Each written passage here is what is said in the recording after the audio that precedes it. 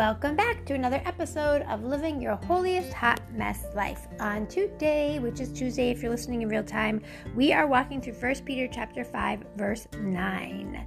And if you weren't with us tomorrow, that's fine. You can listen to today as a standalone podcast, but I do highly recommend going back and listening to yesterday's podcast. And 1 Peter chapter 5, verse 9 in the Amplified Bible reads, "But resist him. Be firm in your faith against his attack, rooted, established, immovable, knowing that the same experiences of suffering are being experienced by your brothers and sisters throughout the world. You do not have to suffer alone, or you do not suffer alone." Amen. I am excited because yesterday we talked about resisting him, but today we're talking about being firm in faith. There is so much that I want to say about this. First of all, I love that being firm in faith is this idea of being immovable. The Amplified Bible says, against his attack, rooted, established, immovable. But the original Greek for firm actually adds the word solid and rigid. And I love that. I love the idea of being rigid and solid against the attacks of Satan. Because when we are solid and rigid in our faith, I think of it as have you ever seen a tug of war? And you want the person in the back, your anchor, to be able to really dig their feet deep in the ground, so that no matter how hard people pull from the other side, your anchor, that person in the back, can really pull back and help the rest of the team to pull the opposing team over to their side. And I think about that. I think about how sometimes our lives are like that we are in this tug of war between what we know to be true because of God's holy word and what Satan's lies fill our head with. And we get pulled back and forth in our emotions. And if we are firm in our faith, against his attack, rooted, established, and immovable, then we don't have to get yanked over to Satan's side in this emotional tug of war. But we can recognize that God's truth is true. And nothing Satan can do or say can take us away from God's promises.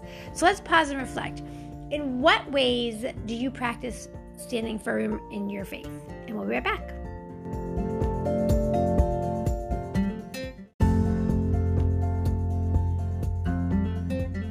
When I think about ways that I practice being firm in my faith, I think it's when I find myself starting to spiral with negative thoughts. I try to catch myself. I practice catching myself. So the spiral of negative thoughts doesn't take over everything. And I have gotten better. It is a learned behavior, and so you do have to practice it. And sometimes you do really well, and sometimes you fall crashing, burning on your face. But as we live our holiest hot mess lives, I want to encourage us that being firm in faith takes practice. It's not like you're going to just wake up one day and all of a sudden be firm in faith. We need to really be rooted and grounded in God and in his holy word. And we need to trust that our feelings are not where it's at. We cannot trust our feelings. They're just not it. And so when I find myself operating out of my feelings, I have been really working hard to stop, take a deep breath, quote a scripture, sing a song, whatever it takes, and try to refocus myself not in my feelings, but in the reality that this too will pass. No matter how horrible something is, whether it's the pain of smashing a baby toe, or whether it's the pain of having a loved one betray you, or whether it's the pain and the loss of a loved one, whatever is going on, it is temporary. And I constantly need to remind myself it is temporary. Nothing lasts forever but the Word of God. And we're going to last forever in eternity with God. But right now, everything we can see, hear, smell, taste, experience, it's all temporary. So as we live our holiest hot mess lives, I want to encourage us to be firm in faith. I want us to be rooted and grounded and established and immovable against Satan's attack. Because it's his lies that discourage us. It's his lies that take our focus off of Jesus. Let's pray.